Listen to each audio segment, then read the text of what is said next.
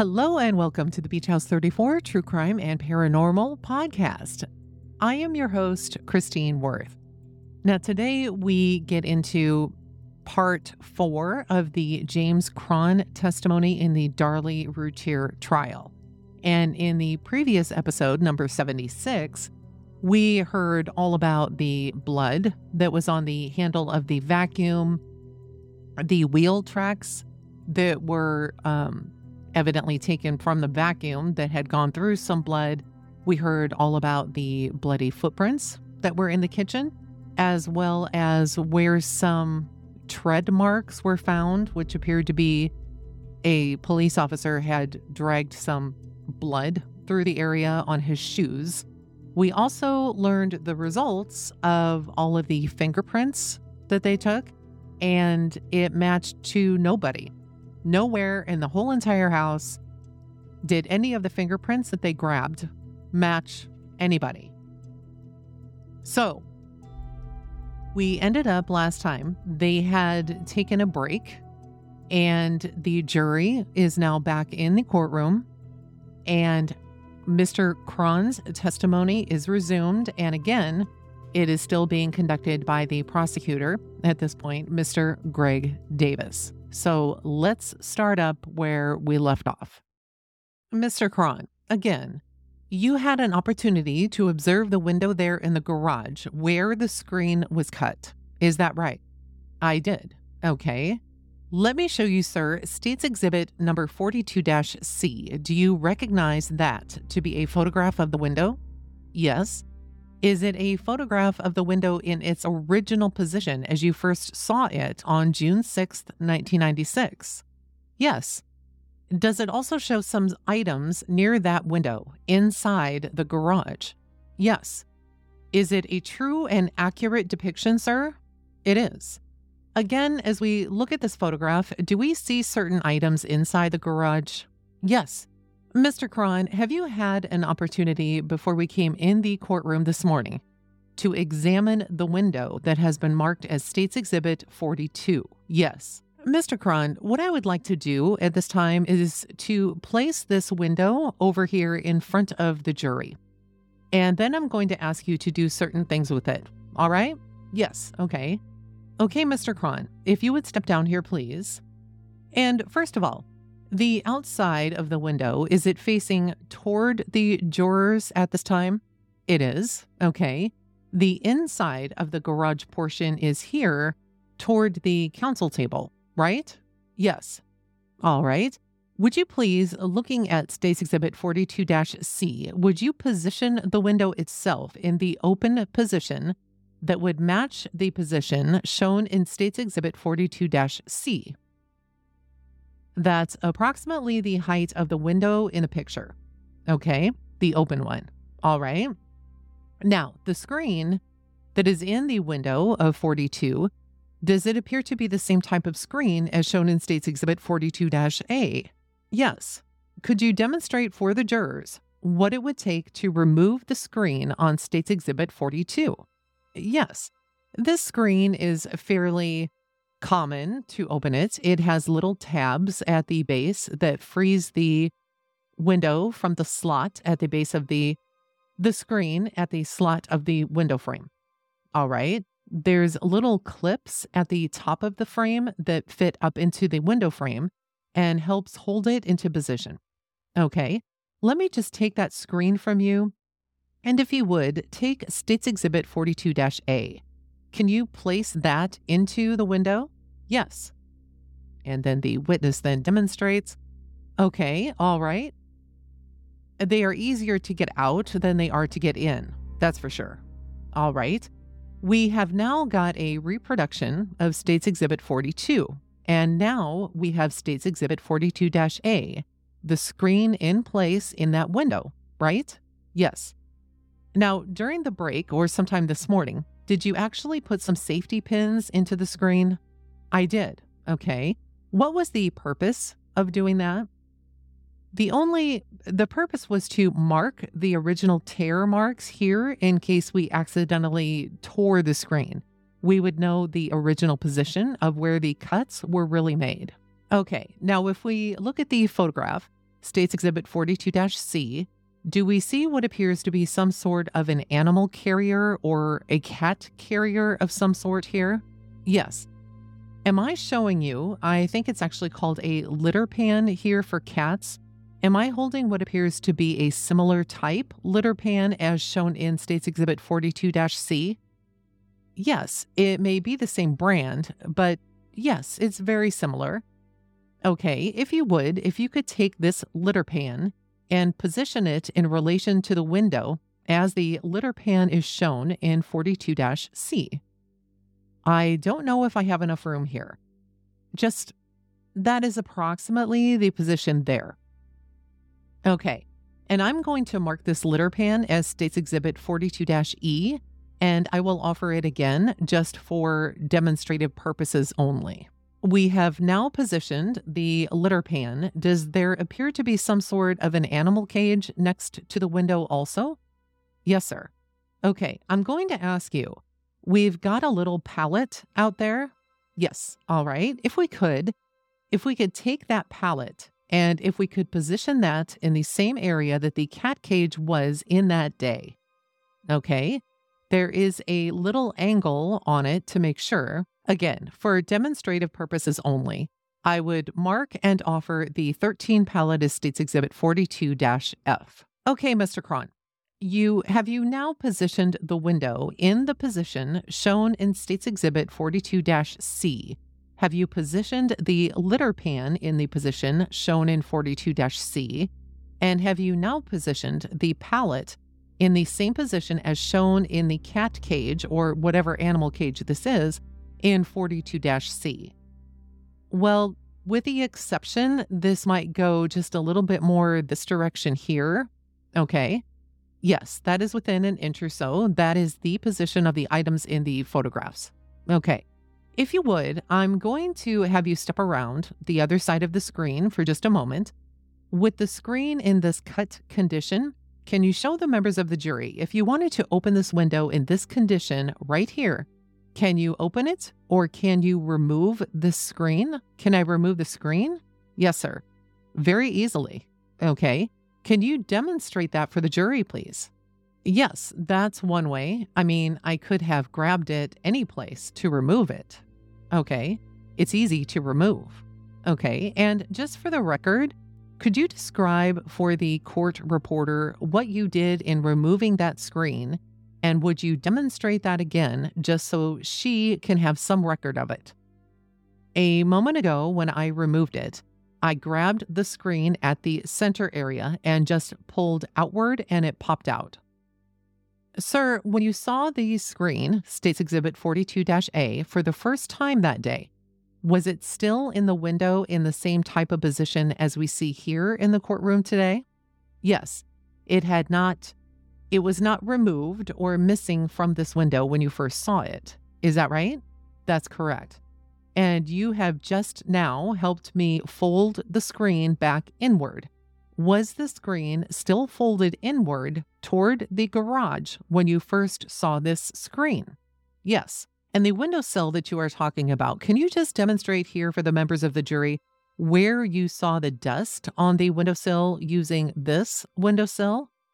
Yes, the dust I saw on the windowsill was from the edge of the window to the other edge of the window. The entire length and breadth, the length and width of the windowsill on top of the windowsill. Mr. Greg Davis then says, Your Honor, at this time it may be necessary to reposition this window just slightly. But what we would like to do is we would now like to bring out Chris Frosch to the courtroom for the purpose of demonstration, and in the process, we will move this window. The court then says, Thank you, go ahead, please do so. And at this time, Mr. Frosch enters the courtroom, and the court then says, Let the record reflect that Mr. Chris Frosch has entered the courtroom and is now standing with Mr. Davis. And Mr. Davis continues, All right.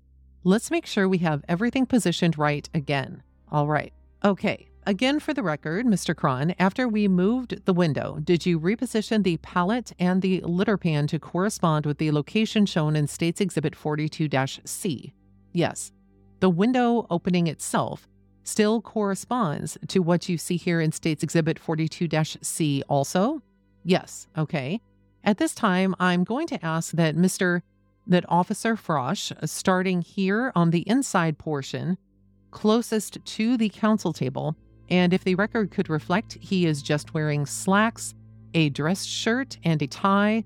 He is not wearing a coat, and he is also not wearing his weapon at this time. And I am going to ask now that he now attempt to go through this window from the inside portion outward toward the jury. And would y'all like to come around here wherever you can see best? Mr. Mulder then says, that is okay. The court says, okay. The witness says, would you like me to take the stand again?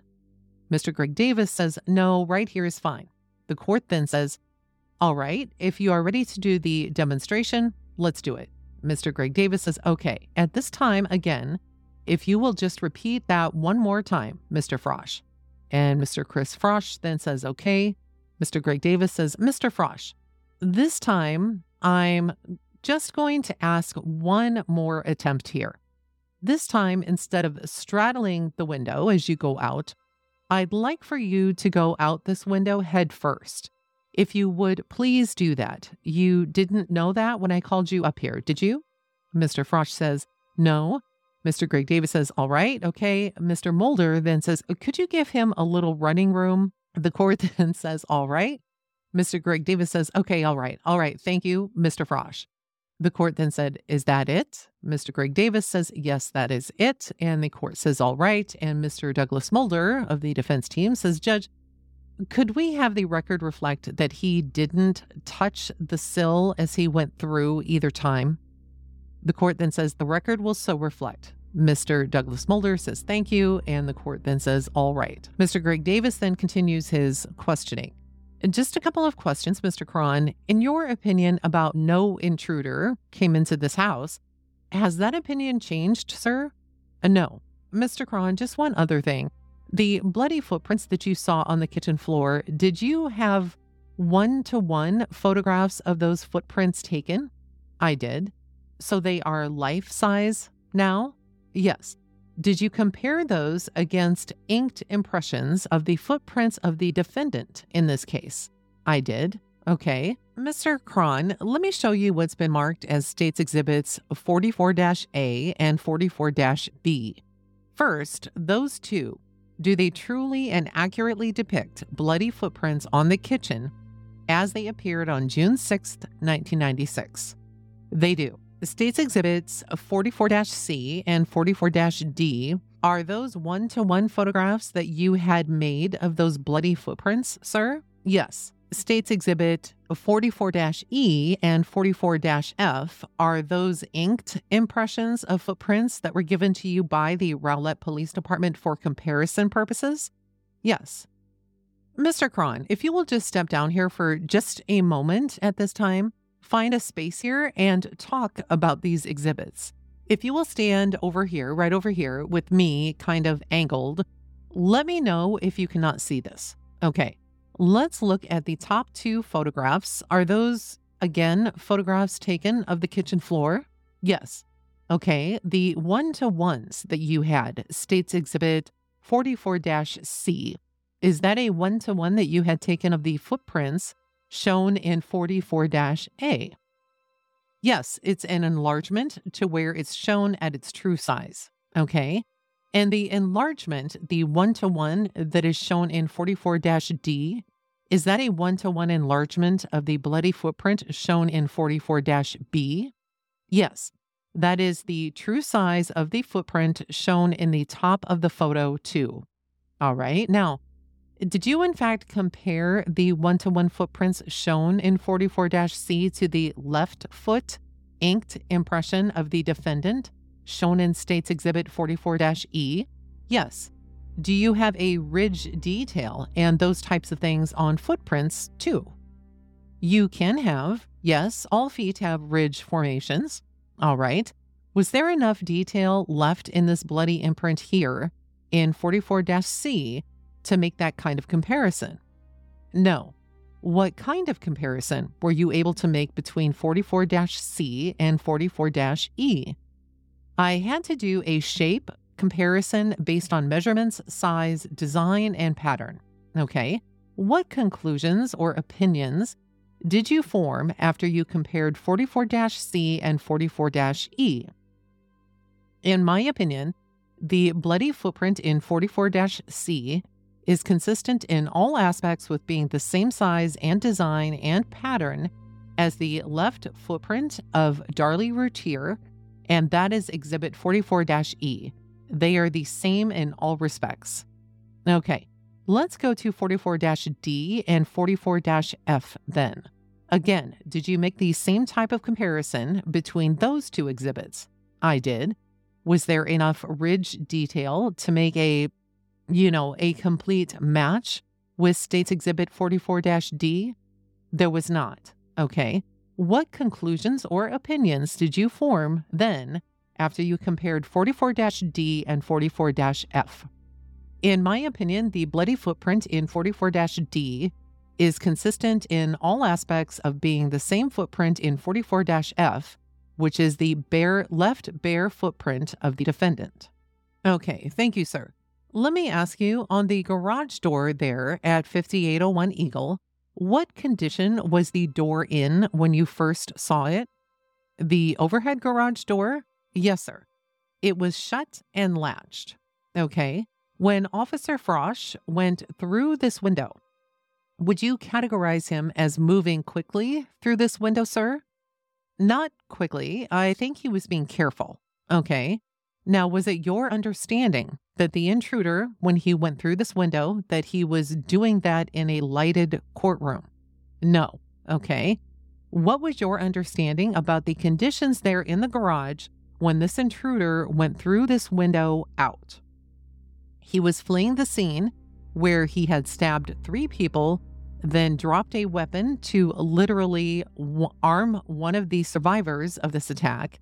And so he armed somebody that was behind him and he was fleeing the scene. Okay. Based on your experience, would you expect that intruder to very carefully straddle or climb through this window in an effort to exit the house? Not at all. How would you expect the intruder to leave?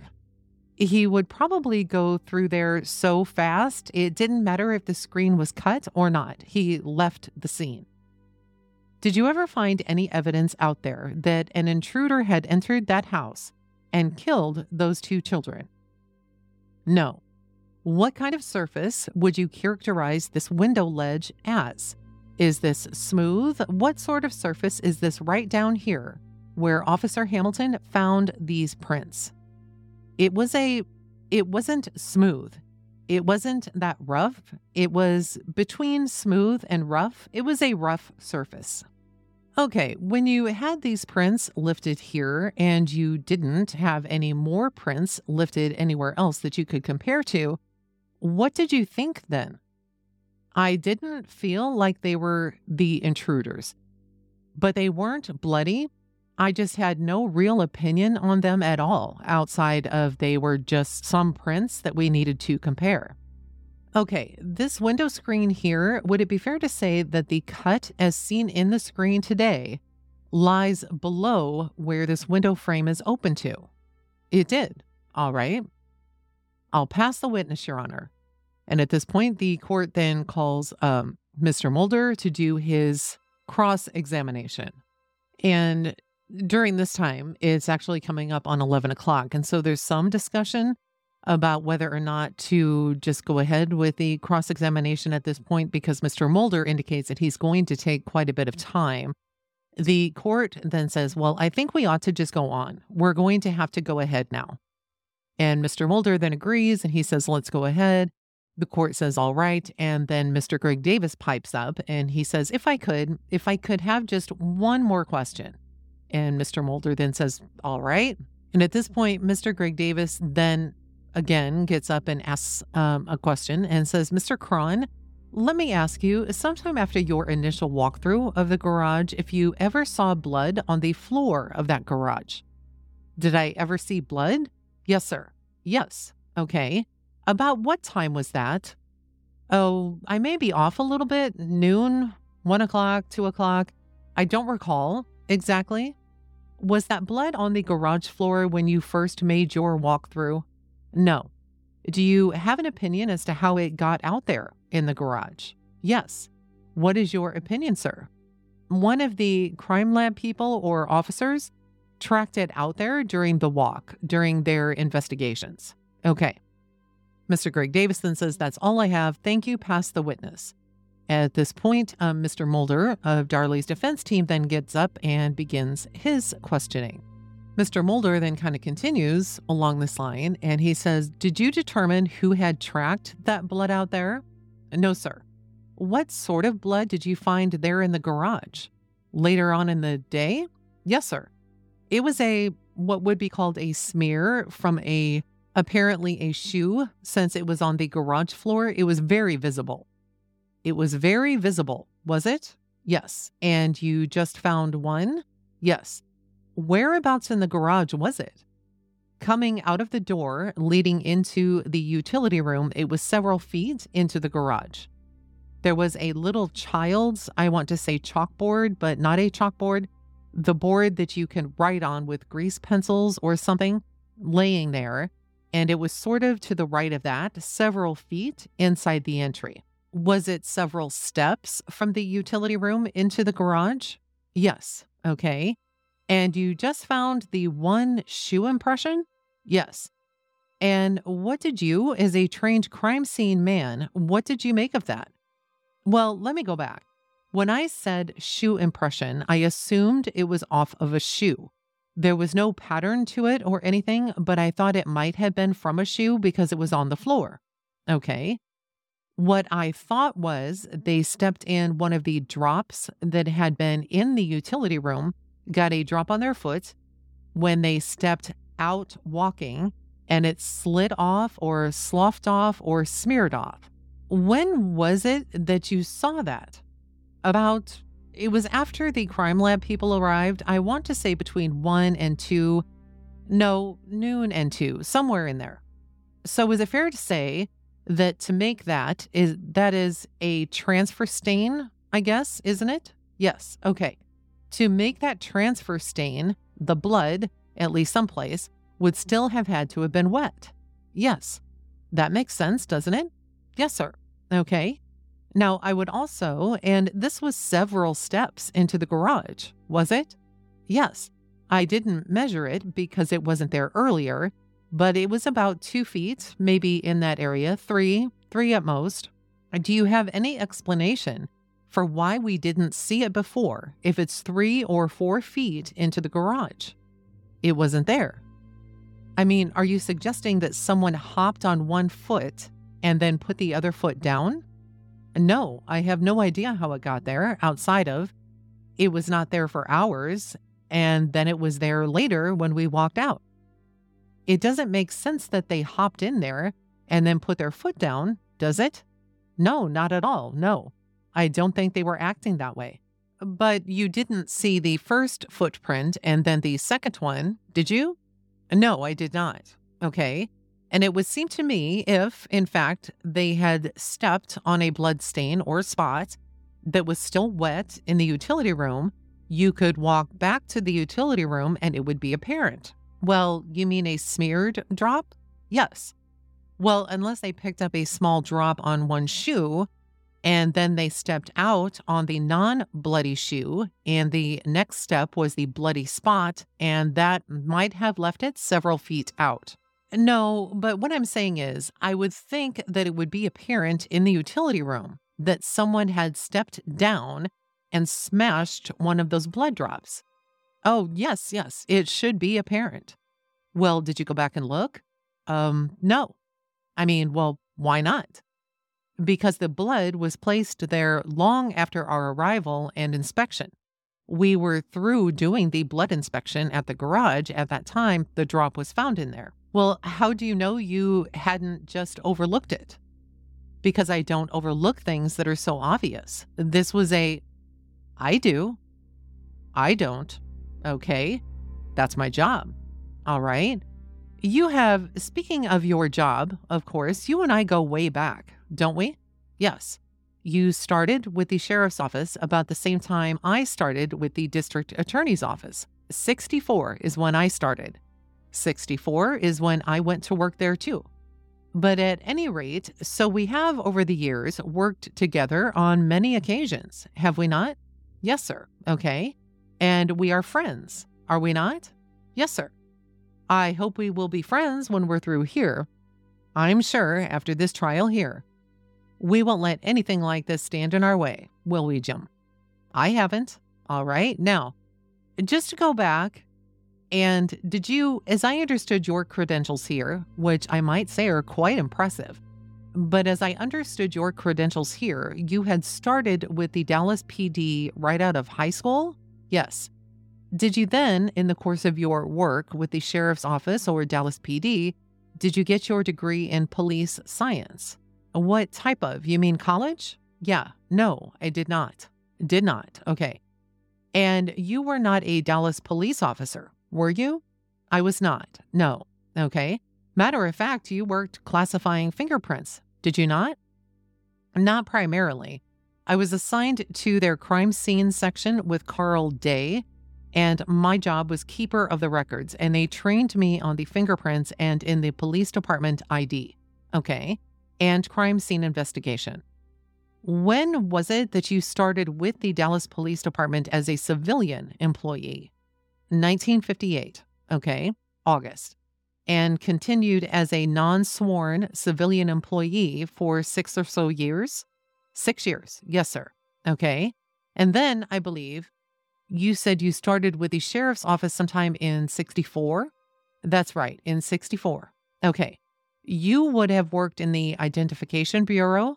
Yes. And again, it was your forte or your principal area of responsibility to classify fingerprints, was it not? Yes. Okay. Well, it was dual duties. Right. Crime scene and classifying prints. Okay. And at that time, it was you and Jimmy Kitchens, wasn't it? Yes. Was there anybody else in there? Yes. Who else was in there?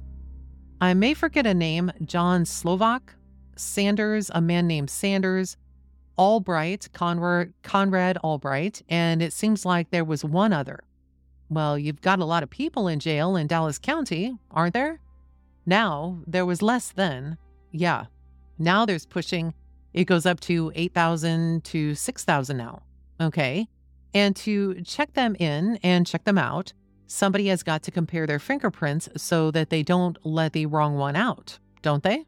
That's correct. Okay. And you get a lot of, would you tell the jury, give them an idea of what you do or what you did back then with respect to fingerprints and fingerprint comparison and classifications? What I did? Yes, sir. Well, fingerprints could generally break down into 2 functions. One is to record the prints of inmates or people booked in the jail, and this is the old ink set where all 10 fingers are taken. They are classified and they are placed in a master fingerprint file. The other part of fingerprint deals with the identification or the processing, developing an identification of unknown prints with latent prints. Is that what you mean? Yeah, back then it was done with cards about that size, wasn't it? It generally still is, 8x8 cards, okay? And it was done manually, wasn't it? Yes. I mean, it wasn't modern like it is today at all, was it? No. Okay. So it was a laborious process, was it not? Well, I didn't enjoy it. No. And I didn't enjoy touching inmates. And Captain Kitchens was the man in charge? Yes. Okay. And fair to say that in the city of Dallas or in the county of Dallas, the sheriff's primary responsibility is for the jail, is it not? Primary? Well, he is the man in charge of the jail, the department. Yes, sir. Sure. But Dallas has probably 30 suburbs, for lack of a better word, or cities associated or cities in Dallas County that are independent units and all have their police force. Isn't that correct? Not in 1964. That only came later, and we lost some cities that were swallowed up by bigger cities. I understand. But generally speaking, they have their own police departments, yes.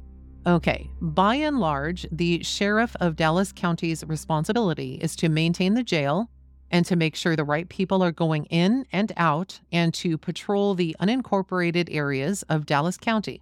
Is that not correct? Well, not entirely. Well, I mean, that's 99% of it, isn't it? Not really. He has warrants, civil warrants, criminal warrants. He has the Criminal Investigation Division. The patrol has a contract. At times they vary. They had several cities they contracted with to supply patrols. And now it's, I believe, just one, which is Sunnyvale. But at one time, they also had all the patrol for Cedar Hill. And there was a contract with Seagoville, too, at one time. They even had several substations in about 4 areas of the county. At this point in time, in 1997, it's primarily jail with less patrol activity.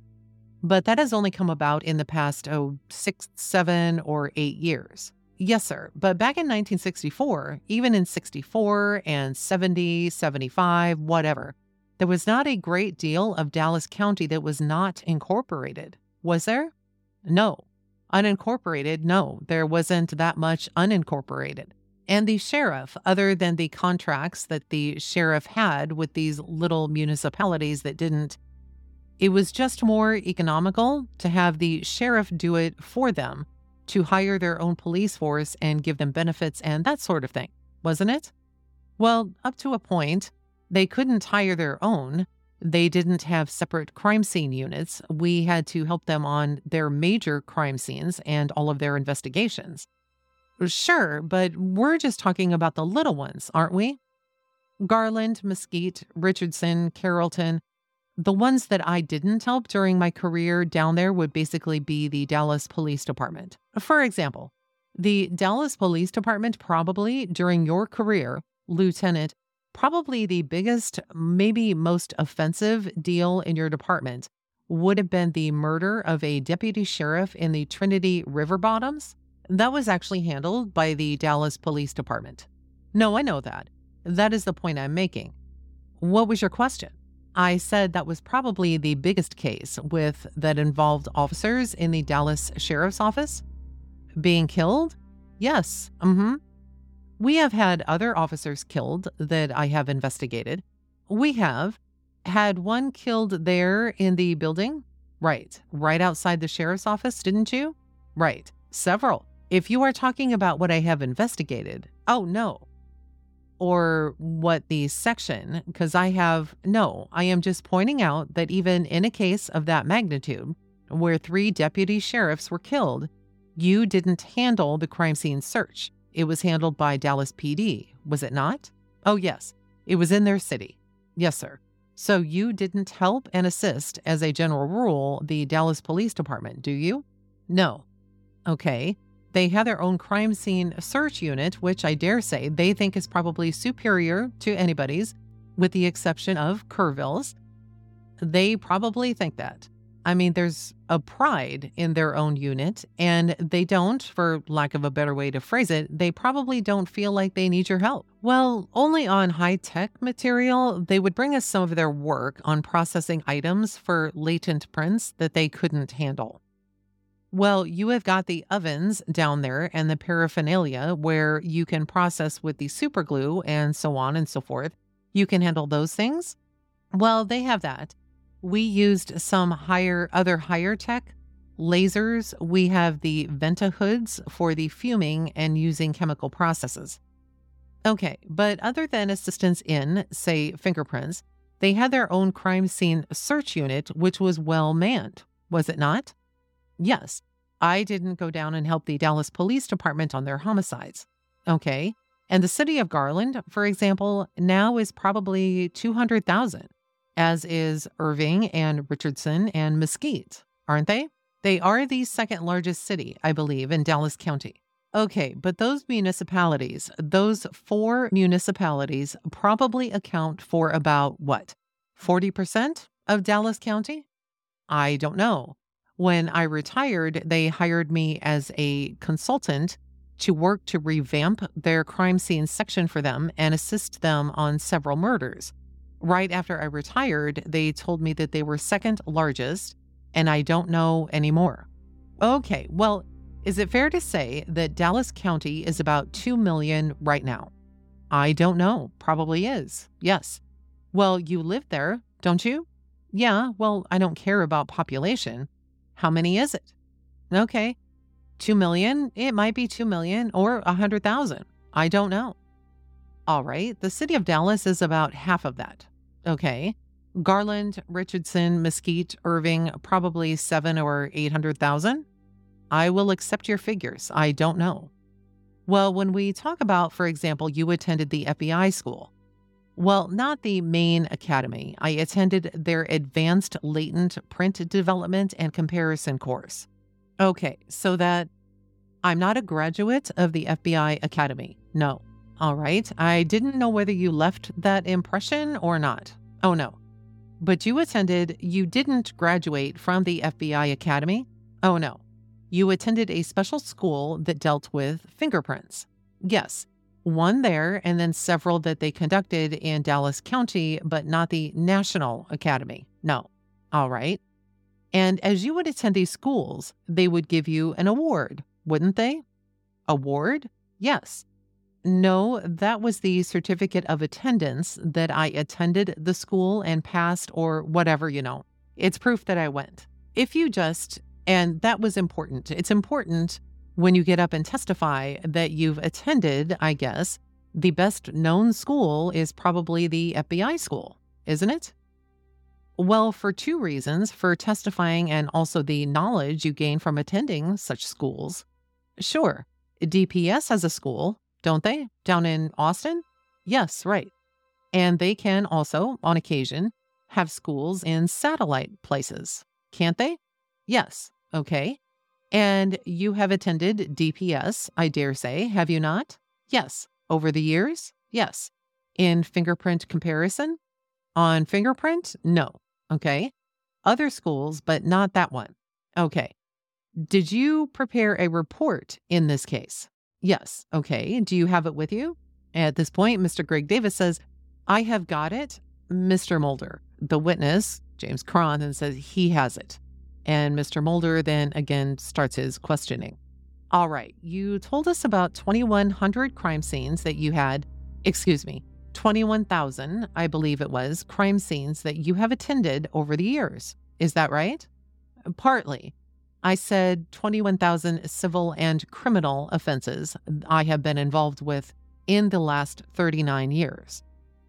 What, do you have a little business on the side where you handle some civil cases or something? As favors to people, it's not a contract. I make enough money in retirement, I don't need the work. But I do a consulting business. Okay. And that would be the civil, that would be aside from your duties and responsibilities there in the sheriff's office, wouldn't it? Yes, there are several cases that came out of criminal offenses. Suicides, where one side is saying it was probably a homicide, that type of civil case. This is a deal where are you telling the jury that these are cases where you made an appearance on the scene? Some of them, yes. Some of them you just consulted on. Some, well, it varies. Sometimes I go to the scene. Sometimes they will bring me items. Sometimes I will go to their facility. It depends on the case and what they want me to do. Okay. It could be anything from a bicycle theft or breaking into a car to a double axe murder. Well, I'm not trying to be facetious. I don't handle the little ones. I just send them to other people. If it's not what I would consider an interesting double axe case, I don't take them. Well, you're not in a position to pick and choose in the sheriff's office, are you? I mean, if somebody has, I was then I wasn't. But I thought you talking about when I retired. No, I'm talking about when you were with the sheriff's office. Oh gosh, then it could be an egg thrown on a car. Yeah, it could be most anything, couldn't it? Yes. And these are cases, when you say 21,000, you are talking about cases that you have consulted on, cases that you have gone to the scene, cases where people have come to you, you have gone to them, things of that nature. Every case that I have been involved with, whether it's just as you described, that I somehow had a part in, either at the scene or consulted, or they brought me evidence. You are correct. How did you arrive at that estimation? Well, for years, the Sheriff's Department, for 29 years, we kept annual statistics. As you know, working for the county and working with commissioners and budgets, we had to justify all of our equipment. So we kept a record of every call or everything that was brought to our office by way of case and crime. And for 29 of those years, the statistics kept that way, and I knew what I was involved in. Since I retired, of course, naturally, I am the only one, and I have my own logbook, and I register my crimes. The city of Dallas ones, there's less. I personally, being a civilian employee, they took me under their wing to show me all of this all crime scene procedures, but I really couldn't get involved in that aspect or handle their evidence. I was just sort of like a trainee where they took me under their wing, showed me how to class prints, take pictures, and but I didn't count those Dallas police ones. Okay. Speaking of taking pictures, and I don't want to get ahead of myself here too much, but did you educate the Rowlett Police Department on how to take pictures? No. Okay. I talked to them about on some of the little schools I have taught for them. Right. I have told them what to shoot, but as far as use of a camera, I didn't teach them that.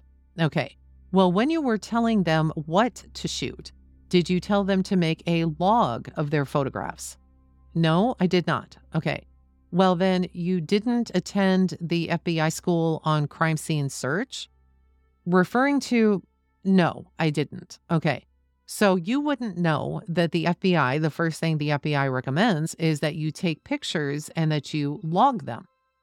Well, the FBI recommends a lot of things. That is not law or rules. It's recommendations similar to their points on fingerprint comparison. It's a guideline, is all. Did you know that Maine took some 12 or 14 rolls of film in this case? Not how many. I knew he took quite a few pictures. Would it surprise you that he didn't keep contact sheets or have contact sheets made, or that he didn't even number the rolls of film so you could tell which one or what order they were taken in? I would say surprise. I don't know if that is the right word. I would say that a contact sheet should have been made for referral purposes. How would that help us? It actually helps everybody all down the line from the beginning of the offense, just to be able to look at a contact sheet and say, well, this is what we shot the first day. This is what we shot later. It's easier than sorting through your negatives and finding them. Yes, sir. It's a record-keeping procedure. I believe it was your recommendation, Lieutenant, that they take photographs first. Is that right? Yes, sir. Okay, and of course you had walked the scene, so to speak, had you not? I did. And in your entourage, as you walked through, there were I guess there were 4 of you, weren't there? Yes, all right. And we can agree that in the course of your years, there were very few crime scenes that you have seen that have not been contaminated to some degree. I would have to ask for an explanation on what I mean by contamination. Yes, I mean, I'll be glad to answer. I just need to know. Yes. Is it rare not to find? Well, let me just ask it another way. Perhaps that was unartful. Is it rare not to see contamination in a crime scene to some degree? Let me clarify. Before or after the arrivals of the officers? Well, I think it would be after the arrival of the officers. Well, what occurs quite often after the arrival of the first officer, and I'm going to have to narrow this down to a violent scene as opposed to a burglary, if that's okay. Suit yourself. Okay, well, because there's less problems with a non-violent situation where you have, say, a burglary of a store, but on violent situations, you have what we call the first arrivals, the responding officers. And since they are in a violent situation where people are injured, their primary concern is care for the survivors, medical attention, or possibly suspects at the scene. You will get some initial walking through a scene if that is the type of situation that something could be stepped on. You get a little of that. I mean, it's inevitable. Human life is more important than evidence up to a point. Exactly. And there is the point. But once the situation is contained or the scene is contained, I have seen in most instances where, the medical personnel arrived, people are being cared for, and then it's time for the crime scene officers to arrive. Things settle down, and then you have less destruction or, tamperings. Tampering always implies to me on purpose or trying to change things. But you have less damage of evidence once the initial emergency is over with. Yes, sir. But to be honest, some could occur right at first. Well, we have gone all around Robin Hood's barn, but the bottom line is you are saying, yes, there is contamination. It's possible. It's not always. That would be a blanket statement, but the risk is there at any scene when the first officers arrive. Yes, sir. And of course, the risk is also there that the scene has been contaminated and you, as a crime scene search man, don't realize that, isn't it? That's true. Yes, sir. Okay. You have seen evidence kicked around, haven't you? Yes. You have seen spent shell casings, shell cartridges, cases kicked around, haven't you? I have. You have seen glass kicked around, haven't you? Yes. And one thing that I thought was curious, it was your recommendation that Maine photographed the scene first? Yes. Okay. Have you looked at the photographs that he took? I have seen most of the, yes, sir, I have. Fair to say, if there were 24 shots to a roll and he took 10, 12, 14, he would have taken some 300 pictures. Very likely, yes. Maybe more? Yes. Okay. And did you notice that his pictures, he didn't stand in the corner of a room and shoot the room like this? Did you notice that? I did notice that, yes. And then moved to maybe another place in the room and shoot panoramic, and then move to another corner and other places and shoot from the boundaries of that room? I noticed he did not do that. That would have been a good idea, wouldn't it? Yes, it would have been. And for 2 reasons, wouldn't it? Yes, at least. Well, yes. I mean, we can think of 2 reasons. One, it would be a lot clearer, and perhaps when you put these pictures together, you don't have what looks like a jigsaw puzzle. Correct. That would be one reason. And 2, if he is taking 300 shots and he is just shooting what he thinks is important, then he is walking around, and every time he takes a step and every time he takes a shot and every time he goes through every place in that deal, he risks contaminating the scene, doesn't he?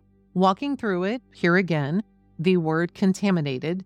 If he is watching where he walks and he is shooting pictures and stands still when he shoots and looks where he's walking, I don't know if he would contaminate it.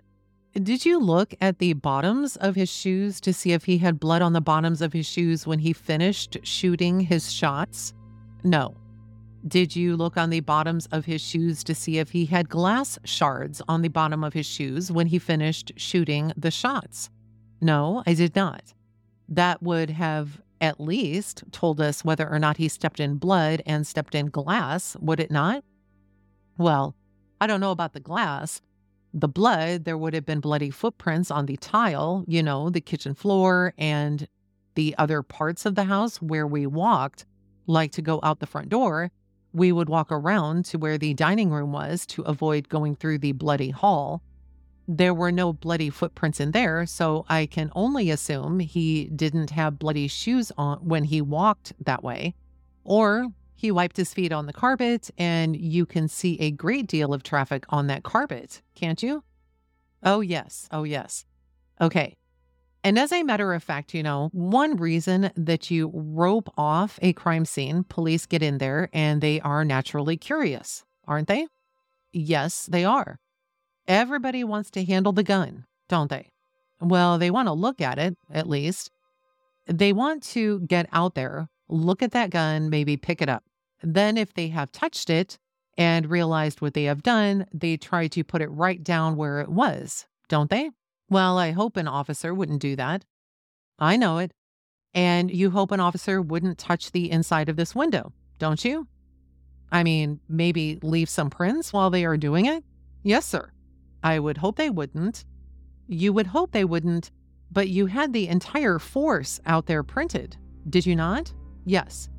You just didn't take their word for it, I take it?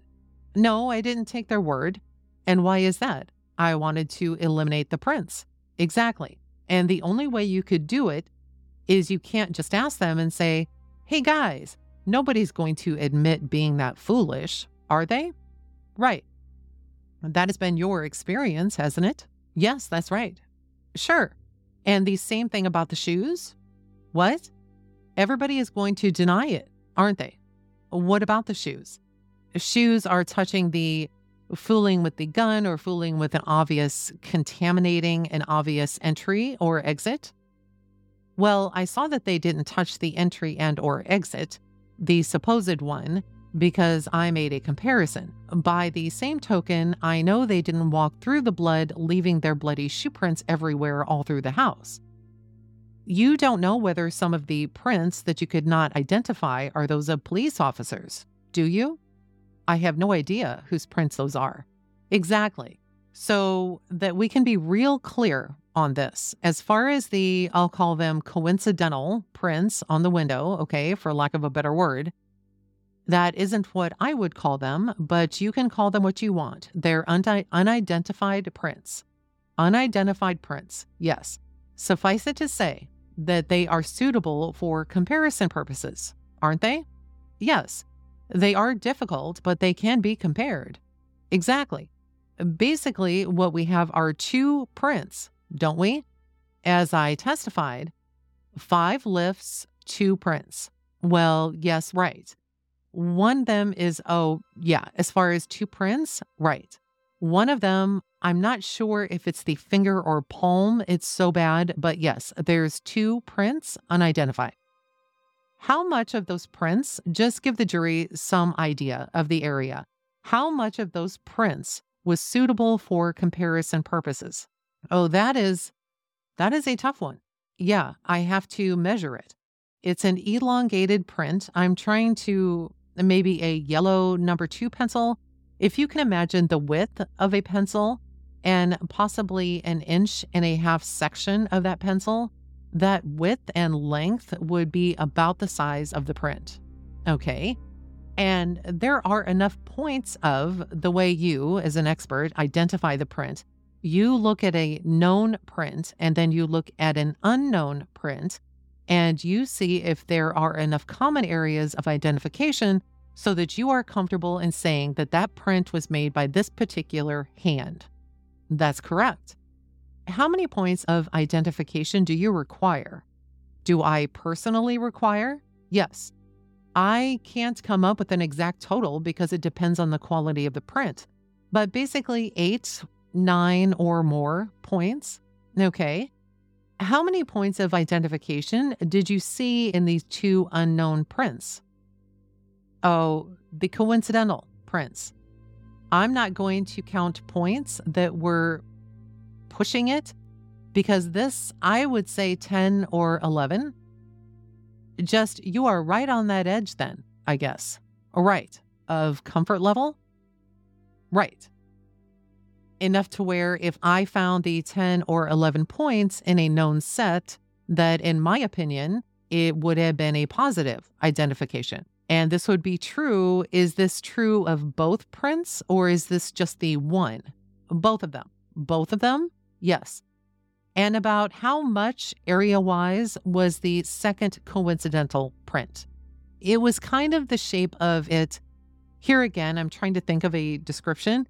It was a little wider on one end and it tapered down, sort of like a long teardrop effect, about 2 inches wide and, 2 inches long and maybe a 1/2 inch wide. And it tapered down to possibly 1/8 of an inch wide. Okay. And you found 9 or 10 or 11 points of identification in that print as well. Right. without looking at it again and counting them, but the best of my knowledge, it was about that area, 11 points or 10 points.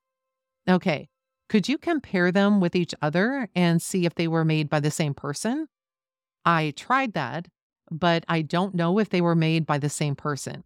In that case, the same person would have had to touch both areas in exactly the same part of their hand.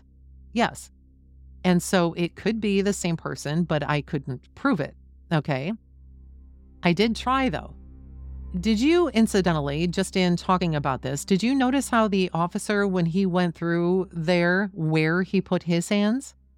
Then, yes, I didn't watch him. Okay. I mean, I was watching his feet. I was not watching his hands. You saw that he didn't, I don't know whether there was just dust there or not, but you saw that he didn't touch the sill. I saw that. You said that there was a print in the shoe print or a partial shoe print in the middle of that kitchen floor. Is that right? Yes. Okay. And where exactly was that? Here again, I don't know the exact measurements. It was heading towards the utility room, approximately halfway past the island, the counter that sat out in the middle of the kitchen, and the utility room door, somewhere in that area. Would you suspect then that would be a result of contamination? It might be a matter of semantics, but it was, somebody stepped in the blood? In that case, yes, an officer had to step in some of the blood from where, I do not know if it was in the living room or kitchen, but an officer stepped in the blood at the scene and transferred that to the kitchen floor. All right. And you say that was around the island. Is that right? A little past the island, heading to the utility room. Okay. At this point, the court says, Mr. Mulder, let's go ahead and break now until 10 minutes after 1 o'clock, please. Thank you very much. So at this point, I'm going to cut it off here. And in the next episode, we will pick up with the questioning of James Cron. So in this episode, we finish hearing from the prosecution, and we actually start to hear from Darlie's defense team. First, though, let's cover what the prosecution wrapped up with in this episode of testimony. So they have the actual window that was from the garage. They have this actual window here in court. And as the prosecution, Greg Davis, is asking James Cron questions, he has him come down off of the witness stand and demonstrate a few things with the window. And one of them is to lift the window to the approximate height that he saw it when he originally arrived at the scene. And there's this whole setup that they have this pallet there that is supposed to represent the tall animal cage near the window. And Cron is asked if, this is in the right position, and if it was the way that he originally saw it, and then he just makes sure that it's at the right angle. Cron is, if you haven't discovered by now, he is exceptionally detailed and does at times tend to really over-explain things. He is then asked by the prosecutor to remove the screen, and Cron mentions twice how easy it is to take out of this window. He then points out, he being Cron, he then points out to the jury where he saw the dust on the windowsill, which, in my opinion, should have been self-explanatory. You have dust on a windowsill, but it is a murder trial, so you have to be really, really detailed. What they then decide to do is to bring in Rowlett officer Chris Frosch into the courtroom to demonstrate something. Now, if you're wondering why Chris Frosch, and while it's never explicitly stated, he was the one who Darlie picked out when trying to describe what the intruder looked like. And she happened to mention that the man was about the same size as Chris Frosch. So then Greg Davis, the prosecutor, he then has Frosch go through this window from the inside, so pretending you were inside the garage, out. And evidently, Frosch straddled this window when he was going through it. He's then asked to go through it again from the opposite direction, and this time to do it head first. Now, Mr. Mulder of Darlie's defense team asked the court to make a record of the fact that neither time that Frosch went through the window, he never touched the windowsill. Cron then makes it a point to say that essentially this intruder wouldn't even be doing what Officer Frosch did, that the intruder would have been in a hurry and it would have been dark and it wouldn't have been in a lighted courtroom, etc. Which to me kind of thinks, well, that kind of defeats the purpose then of going through this whole demonstration, right? If he was supposed to reenact the intruder's movements, why wouldn't the courtroom have been dimmed? Why wouldn't Frosch have gone through the window quickly, etc., etc.? So just as Cron is being passed to the defense team, Davis asks the judge if he can have one more question, and the judge grants it, and then he asks Cron if he ever saw blood on the floor in the garage after his initial walkthrough. He said he did, and then he says that it was around noon or 1 o'clock or 2 o'clock. He couldn't recall exactly.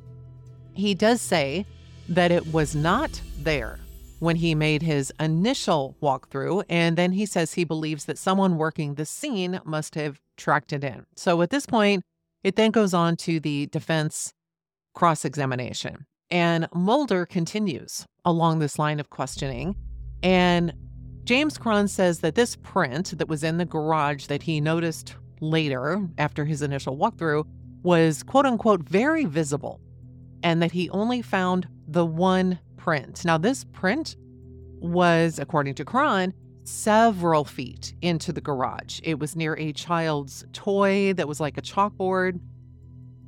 He then says that he saw this after the crime lab folks arrived, and then again says it was around noon, 1, 2, between noon and 2. Now, Mulder points out that in order to make this particular print, the blood would have obviously had to have been wet. And this print was 2 feet, 3 feet at most into the garage. Now, Cron then takes this explanation of this bloody print, that it must have come from a blood drop or something that must have gotten on someone's shoe, and as they're in the garage, it somehow got on the bottom of this person's shoe and created a print. I mean, I'm still trying to follow along with this. I don't know. Personal opinion, I don't know that a blood drop on your shoe sliding off would then cover the entire sole of a portion, even a portion of your print, and then end up on a floor somewhere. So then Cron is asked by Mulder that if this print came from the utility room, there should be some kind of evidence of that. But Cron gets a little confused at this point. When he does finally understand what Mulder is trying to ask him, he's asked if he went back and checked where it might have come from. And he says he never did that because it happened after they had already done their initial walkthrough or their initial inspection. Now, Cron is a pretty detailed guy, as you can tell by many of his responses if you've listened up to this far. So this seems really out of character to me that he wouldn't have gone back and actually checked that. He then gets a bit defensive when he's asked if maybe he just overlooked it. And he said that, he wouldn't do such a thing because it's his job. We then find out, which was kind of a surprise to me, that James Cron and Mulder, the defense attorney, know each other very well and even consider themselves friends, and he even goes as far as to use Cron's name that Mulder knows him as, which is just Jim. Now, Mulder is going over Cron's educational background, and there's a lot of talk about the Dallas Police Department and other smaller police departments in the suburbs and such. I couldn't really see what he was getting at with going all over this information until it was pointed out that the larger Dallas Police Department, it was very unlikely that they would ever have needed James Cron's services. Although Cron did say sometimes they did. So then they moved on to Cron's educational experience, especially with the FBI, and how his former explanation when he was going over his education, when he first made it on the stand, of course, with the prosecution having him relay all of this, made it sound like he had actually graduated from the FBI Academy in Quantico, which he did not.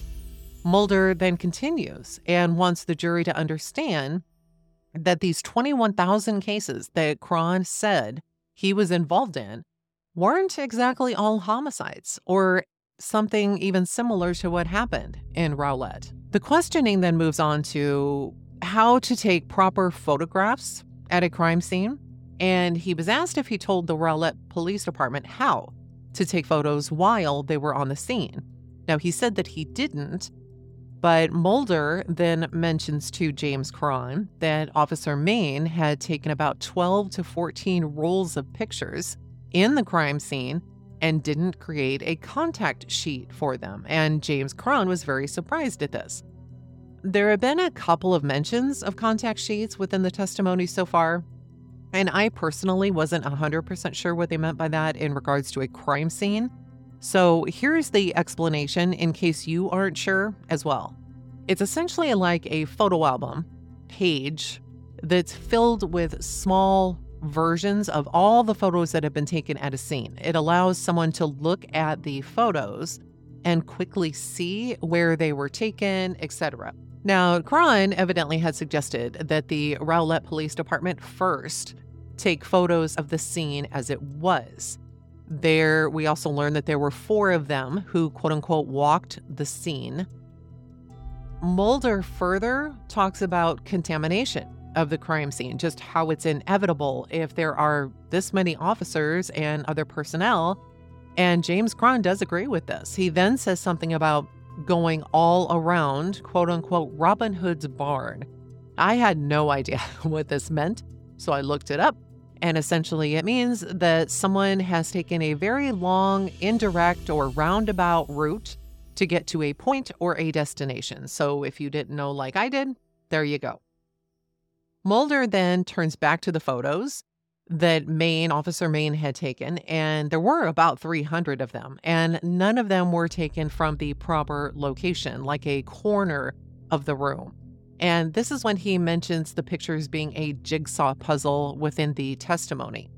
And the reason for this is that many of the pictures that they're using in this trial, they all have arrows starting at one spot in one photo, which then points to another spot in another photograph. So you kind of have to butt them up against one another because the pictures are related. It's kind of, you have to set them side by side or one on top of the other in order to get the full picture based on how the photos were taken. Mulder then asks if Cron had looked at the bottom of the officer's shoes to see if there was any blood or any glass adhered to them, and he said that he did not do this. He also infers that as Officer Main is walking around taking these pictures, he's stepping all around the area, and he's likely contaminating the entire crime scene.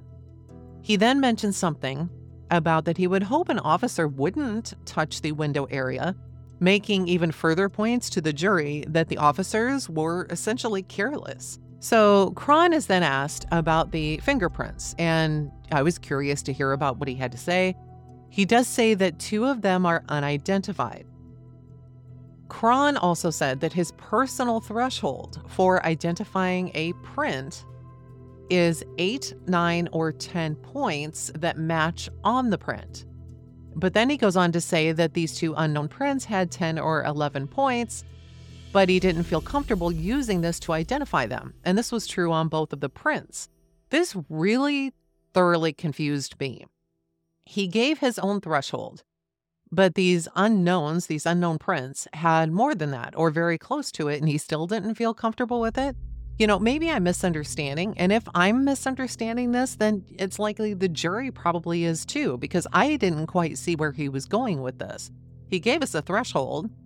These prints met his personal threshold, but he didn't feel comfortable identifying them. That doesn't make any sense to me.